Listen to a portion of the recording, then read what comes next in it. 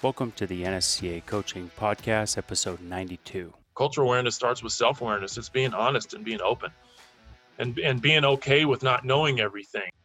This is the NSCA's Coaching Podcast, where we talk to strength and conditioning coaches about what you really need to know, but probably didn't learn in school. There's strength and conditioning, and then there's everything else. Welcome to the NSCA Coaching Podcast. I'm Eric McMahon, and today we have Daniel John with us of Maximum Sports Conditioning in Bellevue, Washington. Daniel and I connected earlier this year talking about diversity and inclusion and some of the initiatives that the NSCA has been working on during this year. And so we're going to talk about that today. I'm really excited to have you on. Before we start, I just want to learn a little bit more about your background, man. How'd you get into the field? Yeah. Thanks, Eric. Appreciate you having me on. And I enjoy talking about these topics, these subjects. So I'm excited, man. So, my story in this field is a little interesting. It's fairly unique. I actually fell into this industry. So the University of Washington, I played baseball there, and they do not have an exercise science program. And so I actually I thought, if I was going to play, and then I was going to, my backup plan was to teach. And so I ended up getting degrees in history and sociology and a minor in physics as well. I started out as physics and math. And then, it's funny because the lab time, it just overlaps with practice and games. And so, by the time I was a junior, and I had a bunch of classes under my belt, but I said, man, I don't think I could do this anymore because I'm missing so much lab time. So I ended up with a minor, but during that time, I really got to know the weight room. It was a big part of my career, and I got to know my strength coaches really well. I had some pretty amazing relationships with them. And so I kind of started a kind of like an internship, an unofficial internship after my junior year. I was medically disqualified my senior year. I jacked my back all up. And so at that point in time, the strength coaches saw enough value in what I brought in the weight room, just in coaching and working with our athletes at that time, that they decided they wanted to bring me on. And so, kinese and biomechanics always came fairly straightforward, to me, but physiology and anatomy is something that, holy moly, that's a monster. And so I had to go back and sit in on a lot of the biology classes and zoology classes. There was some anatomy, because the University of Washington actually has a great medical school, a great PT school, big athletic department.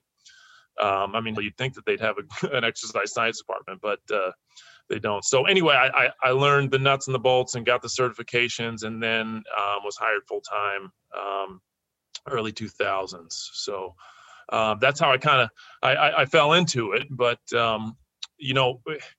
in talking about diversity and inclusion and race and things that are going on in society, that those things have always been a passion of mine. I actually left the University of Washington in 2006 to run a nonprofit organization, which trained and mentored kids who couldn't afford it, kids from the city. And we actually grew too quick.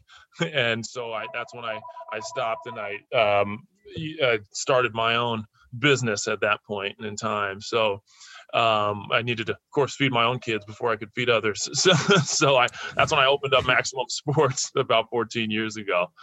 But I continued sitting, I sat on several racial equity teams. I've been on the board of 3 different nonprofits. Those nonprofits are, work in the areas of mentorship and development of African-American boys and youth of color, health and fitness programs for youth of color. So I've just kind of continued along with running the business and training kids and coaching. I've continued with my passion and helping the community and dealing with race relations. That's interesting. And I do want to dig into coaching in the private sector with you a little bit here today. And I know we're going to dive into the cultural awareness topics quite a bit here today. But on the coaching side, just to get going, talk about coaching in the private sector. You started in college, and you also worked in nonprofits and community initiatives, working with youth.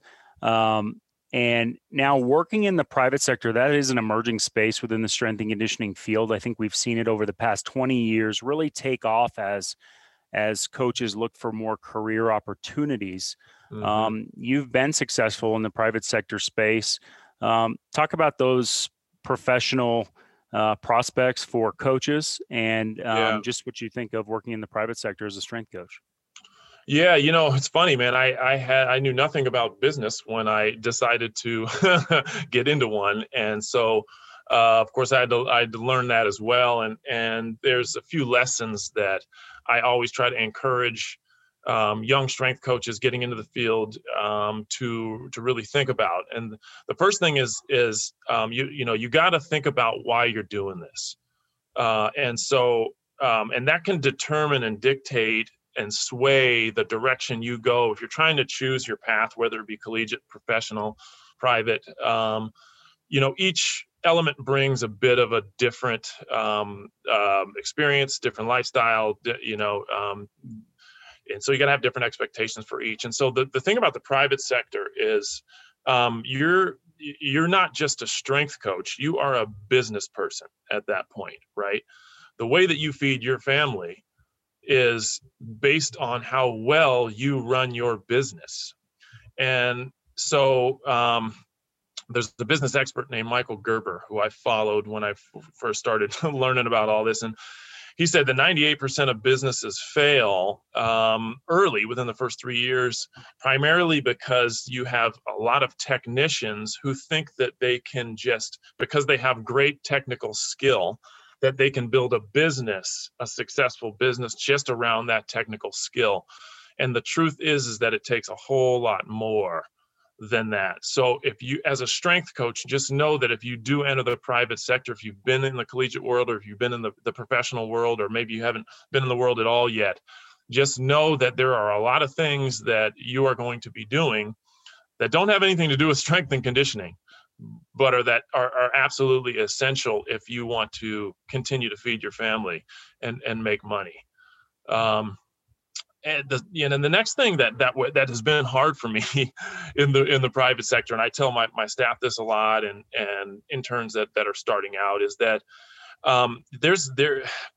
you have to find the right balance between the science behind what we know and the marketing and business intuition you need to actually make money.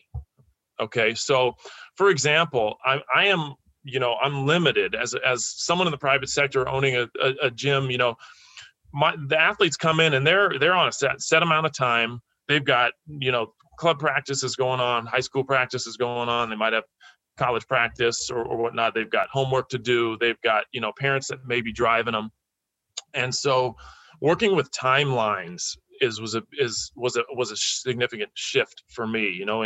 In college, it's like the kids show up, you got them until you say that it's time to go. And in the private sector, if I know I've only got an hour with the kid, and when they show up at the door to start, their parents say, "Look, man, I really need little Josie to jump higher. She's pretty strong, she's pretty fit, but we just can't get her elevating over that net well enough. So, can you guys help with that?" And, the answer is yes. Okay. Yeah, we can help this little Josie. We can help this kid jump higher. But knowing that, as strength coaches and professionals in the field, we understand the science behind building the body and building power, and they don't always align with what the public is asking for. And so you kind of have to find this happy medium between, okay, my programming needs to follow the science, and at the same time, I got to make $1, and I've got to figure out how that I can get little Josie jumping higher in the hour that she's here, and her walking out the door feeling like, wow, Mom and Dad, that was awesome. We did a lot of jump training work, and I really feel good about it, and I can't wait to go back. That on one side, the other side being, well, we really got to get this kid to learn how to squat properly. And, right now she's still a little bit off, and that's all I really want to be doing but unfortunately her mom's paying the bill and she wants her doing jump training stuff, right? So there's this, finding that balance between what we know as strength coaches and what your customer and client is actually asking for can be a little bit tough. I can speak to that there's a lot of connections to what we see on the professional side when we're working with athletes who are adults, that are making decisions for themselves about their athletic career and their development. In a way, at the professional level, you do feel like more of a educator or a service provider, and your job is to provide a variety of options that exists within the field. I think that conflicts with the traditional coaching mentality in a way of leader in the front of the room or with the whistle, really laying out every detail, and they're going to do exactly what I say. Right. But that is when you were talking about that, it's like, wow, that really brings me back to professional baseball and working with professional athletes, even through the developmental years of the minor leagues, where these are young adults and they are vested in the decision-making process as well. Right. And that brings me to another thought, is that, we have evolved as a coaching community to be better listeners and be more open to feedback from our athletes. Everything from surveys that we put in place to gauge recovery or sleep habits or nutrition.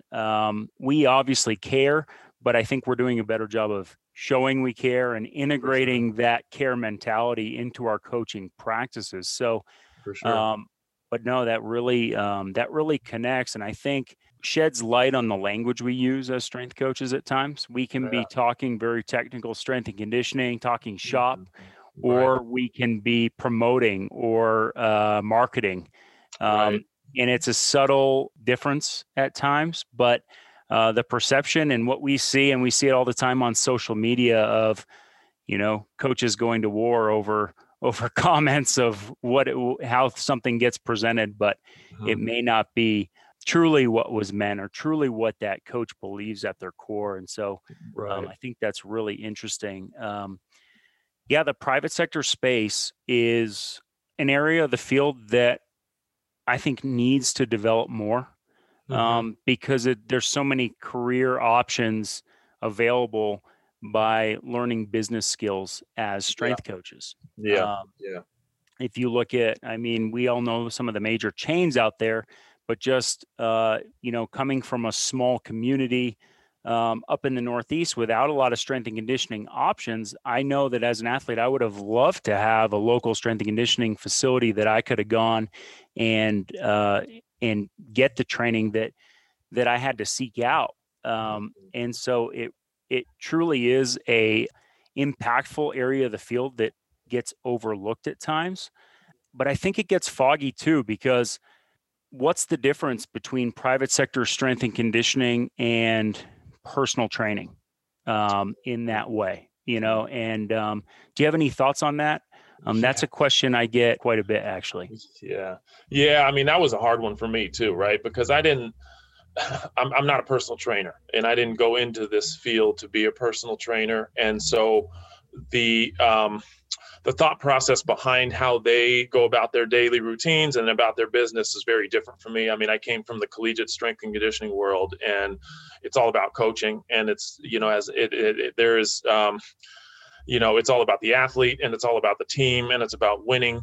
And so the self-promotion side of, personal training in the private sector was always kind of this hard thing for me. The way that we've always approached it is that, we're here to coach, and you can, when you set up your business, you can decide how you want to run it, who you would like to work with, who you want to see, where are your special niches, who are the athletes that you want to service, how do you want to service them? And if you stay true to that, I think you'll have some good results. The tough part for me, actually, even beyond the separation between a strength coach and personal trainer, was sales and marketing. That's the most important part of any business. It doesn't matter what they tell you. That's the core and foundation of the business, sales and marketing. And when I look back and down the line of my career, I think that I learned a lot of that from recruiting. The collegiate strength coaches could tell you, right? I mean, your collegiate recruiting is really all just sales, and so I remember not knowing anything about recruiting, and my first year as a full-time guy, swimming was one of the teams that they gave me, and they brought in, I mean, this was like first week on the job, they bring in like 10 swimming recruits, and here they are with their parents, and I need to figure out what to say and how to say it so that they are excited about coming to the University of Washington, right? And so over the years, you learn the words and the language. You mentioned language earlier, and the things that resonate with people, specific to sport and specific to need and goal and desire, and that carries through into the private sector. So I think conceptually, it's all about meeting people where they're at. What is it that they need? What is it that they're looking for? And being honest about whether or not we can provide it.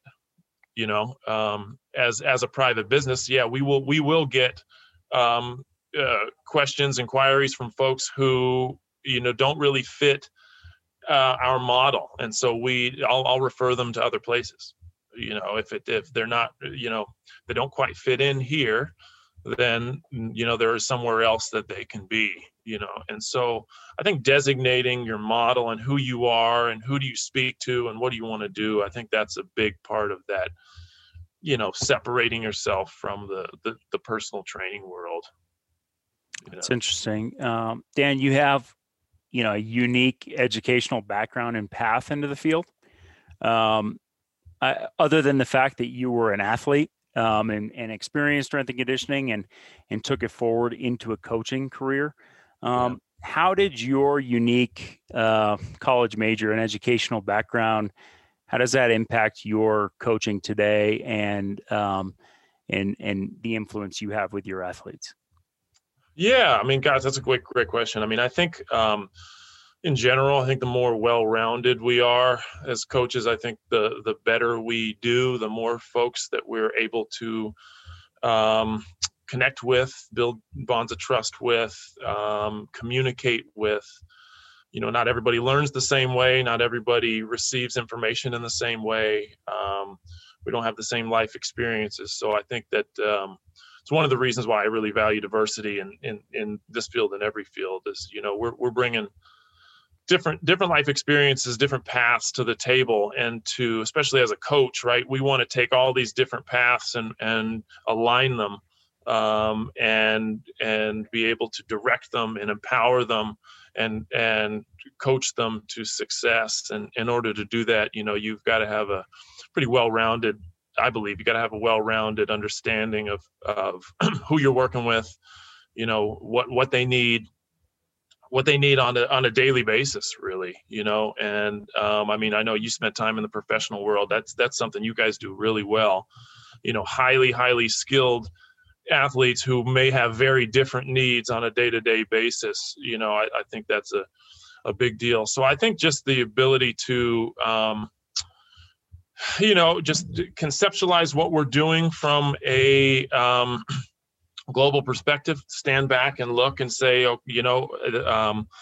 got a water polo team coming in here, and I know, one of them's got a meniscus tear, and one of them's got, a strained rotator cuff. I know two of them are studying for finals, and I know the team's been on a losing streak, you know what I mean? And so to be able to take all of that in and still provide the language, the communication, the energy that they need to move forward on that day, I think takes some understanding, some skills, some background and knowledge of more than just, how we're moving iron. So Anyway, I don't know if that answered your question there, brother, but No, man, and I think this comes through loud and clear whenever we talk, is that it's all about being more than a strength coach. And we are impactful in the lives of our athletes, our coworkers, whether that's our athletic trainers, the physical therapists we work with, athletic administrators above us, and our fellow coaches. So we have a huge influence on the people around us in these roles. We are put in we're very fortunate to be put in a position of influence. And with that comes a certain level of responsibility, and towards how we act, and sort of our just professional character that we bring to our job every single day. Dan, and that brings me to, kind of how we connected initially. Our friend Scott Caulfield kind of made the connection earlier in this year. There was a lot going on in the media related to cultural awareness and racial incidences that were occurring. You made the connection and simply said, I have a message and I want to have a platform to say it. I'm very thankful that you did that, because we've been communicating ever since, going on probably 6 months now of great conversations. You contributed to our special interest group hosting a cultural awareness meeting that was well attended, and we've put that video out in our college special interest group. And you are scheduled to speak at our coaches conference coming up here in January on cultural awareness for strength and conditioning coaches. One of the things I told you first right on was, this is a topic, cultural awareness and race, that honestly, I'm not all that comfortable talking about publicly, professionally. This is something that I think is true for a lot of coaches and a lot of people out there. I've heard you say you like talking about it.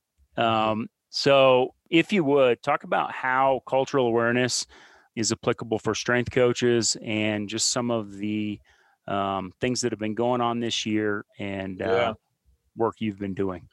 Well, I preface that with by saying, hey, strength coaches, we are not above or outside of society at large. And, if one thing that, if you haven't realized over the last 4 years that we are very racially divided, now at this come to the close of 2020, hopefully you do. And part of that is because, we come from a culture that really doesn't talk about race a lot. And I do enjoy talking about it. It's something I've done, my whole life. And so it comes fairly natural to me, but it's because I've worked through a lot of these issues that we tend to put on the back burner, the backside of our mind, because they're uncomfortable. They're difficult to talk about, talking about our history, our identity, how we formed our own racial lens, our own racial experience, and especially for white folks, right? Because typically in America, white folks don't grow up around the table talking about race the way other, marginalized communities of color do, right? It's a must that communities of color talk about race. But as white folks in America, it's not a real normal thing. So you don't have a lot of experience interacting with the topic and discussing the topic. And so as strength coaches, there's lots of times where it's important to address. It comes up, like I said, it comes up in society, it comes up in our weight rooms. I think a lot of us you think we can, close the door, turn the lights on, put our head down and start training people on, things like how to move more efficiently, how to run faster, and how to move some iron. But, unfortunately, we all take our experiences everywhere we go with us, and, I had several experiences as a coach and as an athlete, at the college level, in the private sector, that have forced me to really discuss it with people and talk through it.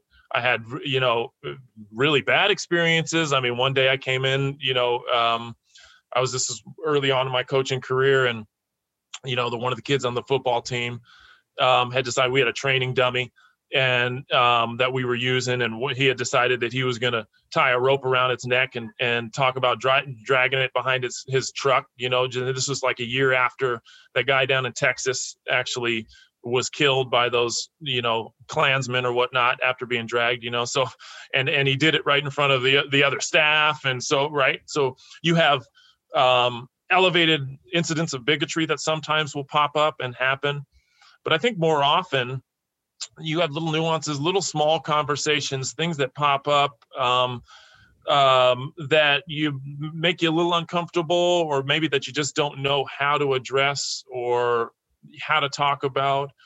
Those types of things happen all the time, right? And so I think it's important for us as coaches, as figures of authority, as enforcers, as motivators, as people who are dealing with youth, kids, folks younger than us, folks who look up to us, like you mentioned, people who are going to be vulnerable, and they're going to be empowered, and everything in between. And we are, we're right there with them through that whole process. For us to really connect with them and establish that bond of trust, it takes cultural awareness. It takes, us knowing that, or at least having some idea about the social and racial experience that they're having.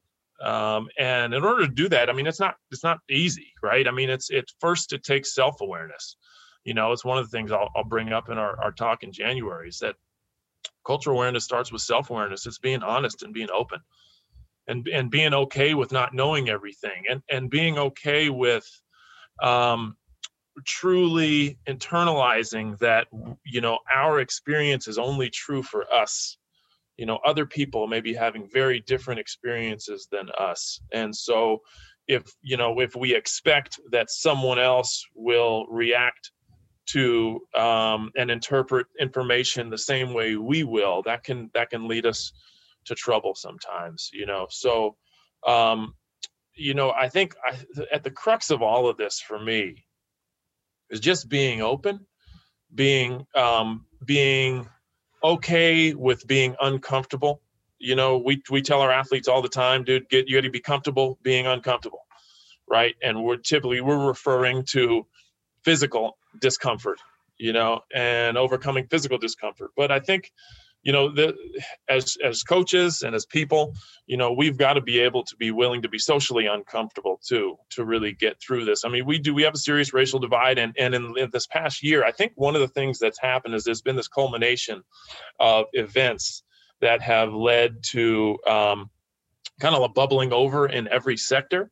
And so, you and I had talked about Iowa, we talked about Colorado State, we talked about Wisconsin, and all of these different scenarios and situations that have to do with, cultural awareness, racial insensitivity, some bigotry.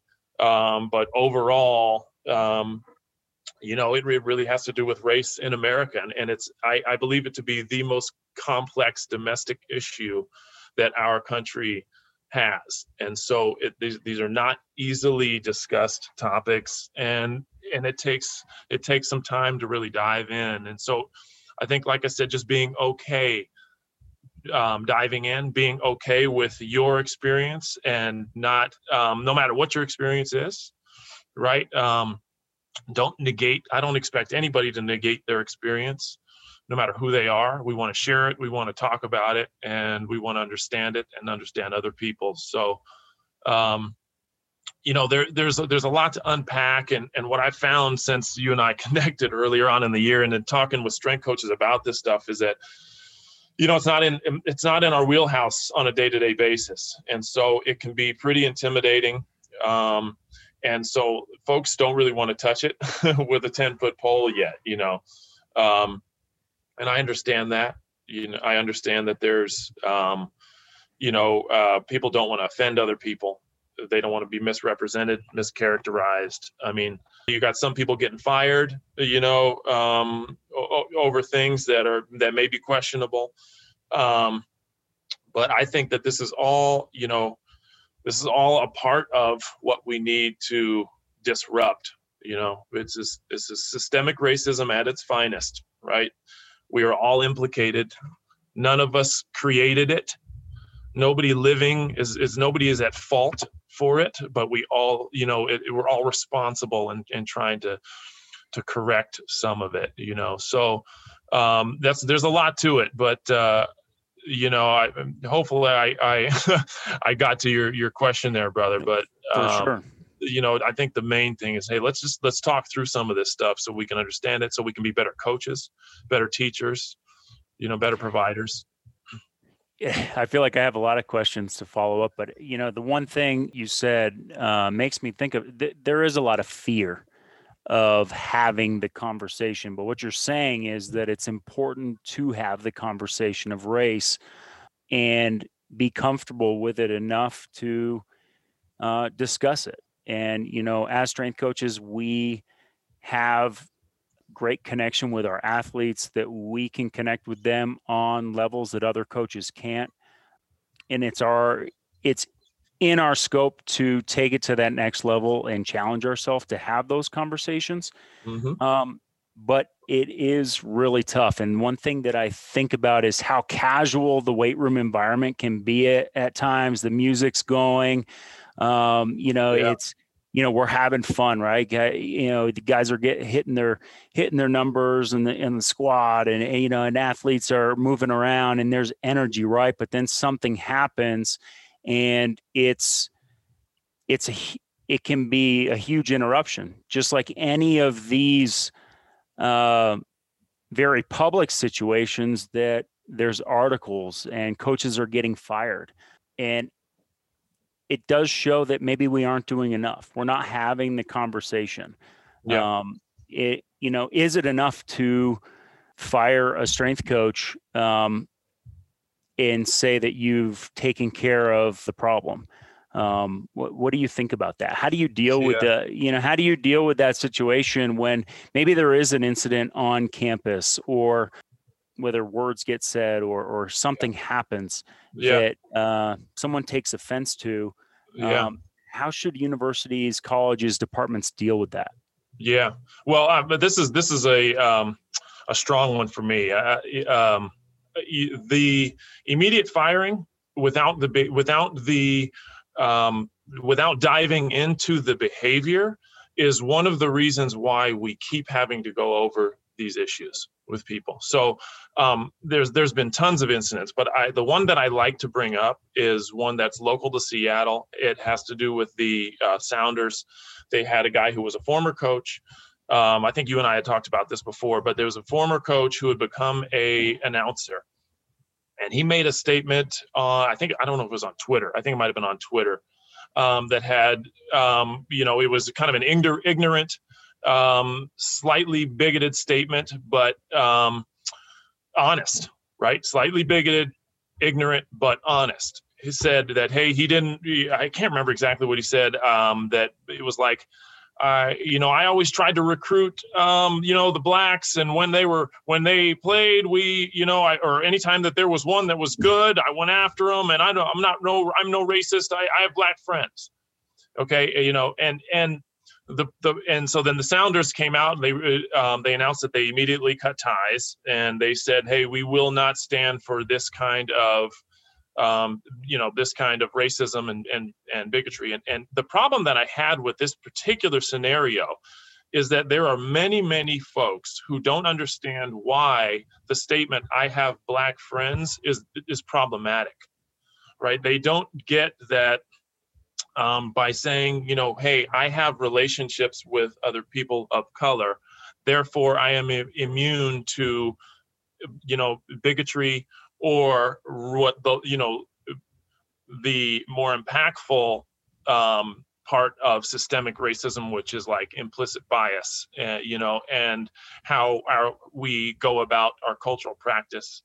So for me, we are at a stage in our lives and in our country's history where we have to unpack this stuff. We have to just talk about behavior. So for me, what a better approach would have been is, okay, we are going to pull this guy in. Maybe we pull some people, some other members of the team, and we're going to have a public conversation about this.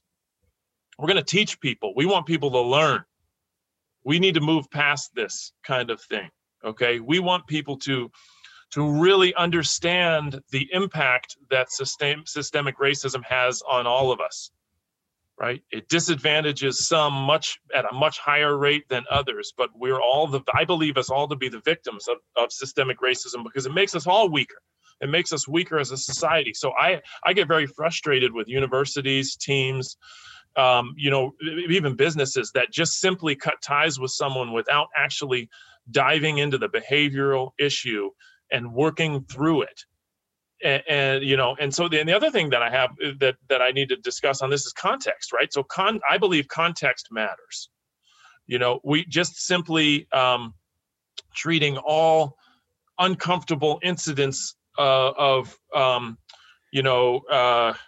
racial injustice or any racial incident. You can't treat them all the same. Okay, so we talked about Iowa. I don't know the details of the Iowa situation, but what I heard was bigotry, and that kind of thing does need to be stamped out.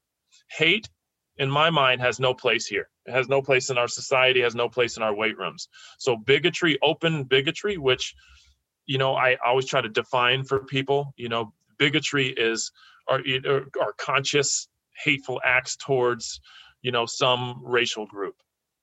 So, spraying the N-word on somebody's car, or, calling somebody a racial name with, intent to harm them. Okay, so those types of incidents are actually far less common and don't really have the impact on the community that, for example, implicit bias does. Okay, so and I don't know how much time we got here, but diving in implicit bias, I'm going to do, of course, in January. But unconscious prejudice, the way that we behave on a daily basis and don't recognize those, those little interactions that we have can have huge impact, especially on our athletes.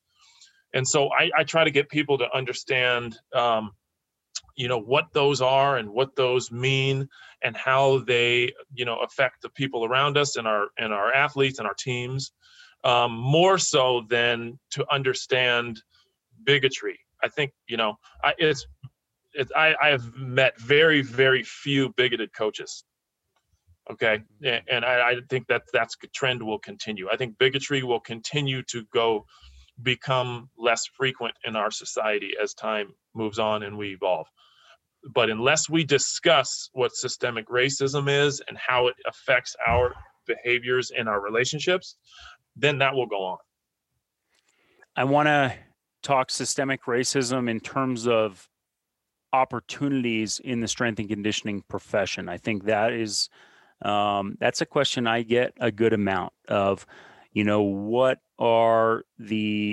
the percentage of African American coaches in our field? And that's an area we can do better. And I'll be honest, I don't have great statistics to share on what the NSCA demographic is, but I can say just from experience, just from being in the profession, that this is an area we can do better across the board. What are your thoughts on how we as a strength and conditioning community can grow diversity and inclusion among the ranks of professionals?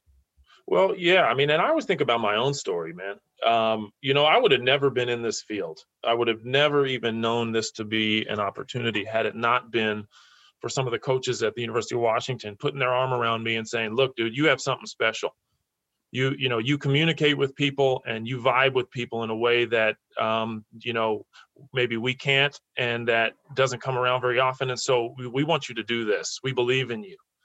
And I think that it's up to us as strength coaches to be able to do that with our athletes and identify athletes that could do well in this field, especially women and our athletes of color, underrepresented folks that could be in the field, that we could be learning from, that we could be growing with, it's on us to really to try to seek them out and let them know that this is a field that they could thrive in, and this is something that they could do, right? I mean, people have to believe that there's the door for them to go through it.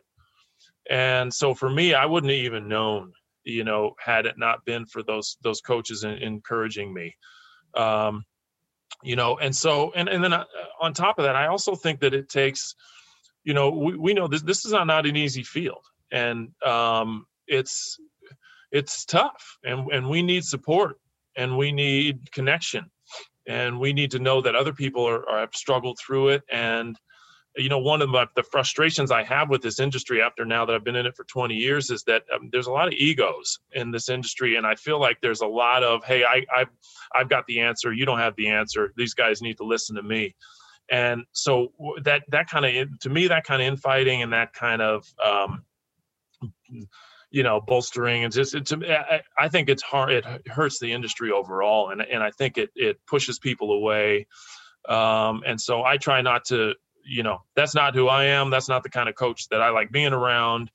And so I think we could be missing out on opportunities to get really great people, by sticking our chest out and claiming we're the best in the world. So I think it's on us. And I think, I do think the NSCA could do more of just really trying to reach segments of the population that may not have been exposed to the field and the expertise in the field and what it could do. I mentioned to you some time ago that just partnering with organizations, maybe nonprofit organizations that are doing work in this area, but are still, an arm's length away from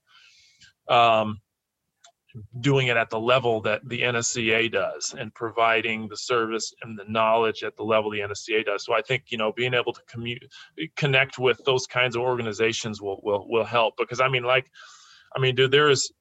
originally, when I left the University of Washington, I only left because one of the things that I saw there was that most of the athletes came from privilege, and I would say 75% of them, had the ability to get the skills training, and they were coming from, schools that had strength coaches, and they just, so for me, I thought like, well, man, there's a lot of information here that would have been very helpful to me as a high school athlete and as an athlete that's in a community that doesn't have a lot of money, that I want to be able to provide to kids. And so I think having that reach for an organization, like the NSCA is a big deal. For coaches that are at our level, it's a big deal. And so I think it's imperative that we do it, man. It's on us.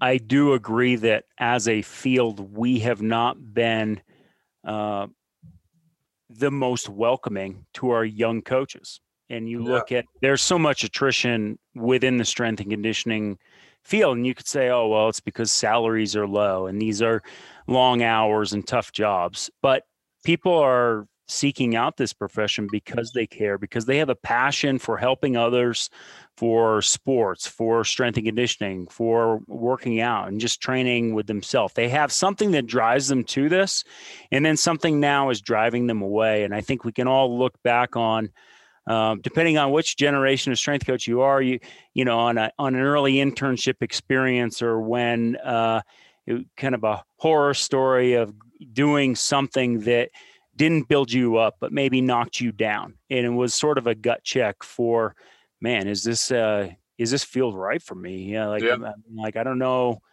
how much I can take of this. And I think we all go through those moments. But how as a field do we get young coaches? It's important to pay your dues and get experience, but how do we do that in an empowering way that grows future leaders in the profession? Yeah, well, I was going to say, I was just going to piggyback on that, man. And I really do believe, and you're right, spot on. And you and I have talked about this before too. And I really think it comes down to our language. what kind of language do we use? How do we, I've probably hired 50, maybe 55 people in the 14, 15 years I've been in business.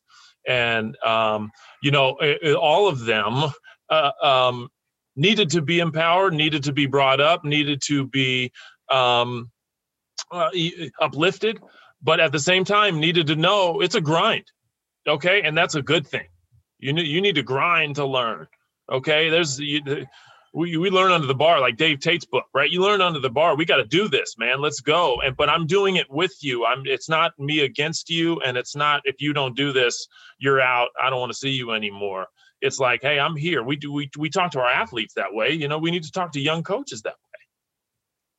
Yeah, no, I agree, man. I really like talking to you about this stuff because it just brings so many ideas of how powerful our role is as strength coaches and how impactful we can be in the lives of young athletes, other coaches. And, I think we all get to that point as coaches that, wow, I've had such an impact in my role and this is what I do. And we want to pass it on to that next generation. And it truly is important to advance the starting point for that next generation. And one area that I feel like leadership books have really, just over the course of, of my career and just the time that we've been in the field, there's so many leadership books out there. And, we get a lot of language from books that get written or things that get put out there that revolve around leadership. But we as strength coaches, we have to check our own language and we have to bring our own language into our coaching environment. And I think it's empowering to say that, you don't have to be a best-selling author to bring quality language to your situation that helps take this field forward. I think too often we rely on pop culture messages at times, and we use a lot of terminology that gets recycled over and over again. But I think at the core of communication, and we know this as coaches with our athletes, that it's about being authentic. It's about being authentic. And when we talk about these tough topics like race, it's okay to say you don't have all the answers here. It's okay to say, man, this doesn't make me feel comfortable, but I'm open-minded to talk about it with you and let's work through this. And I think that's really what brings people together.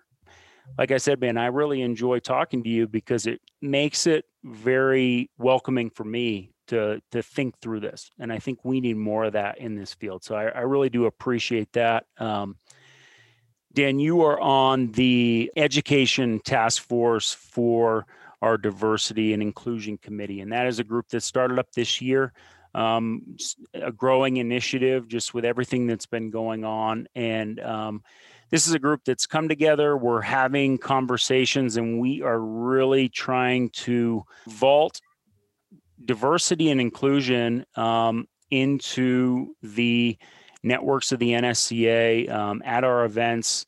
And that's going to be contagious across the board in terms of other programs, right? Our special interest groups.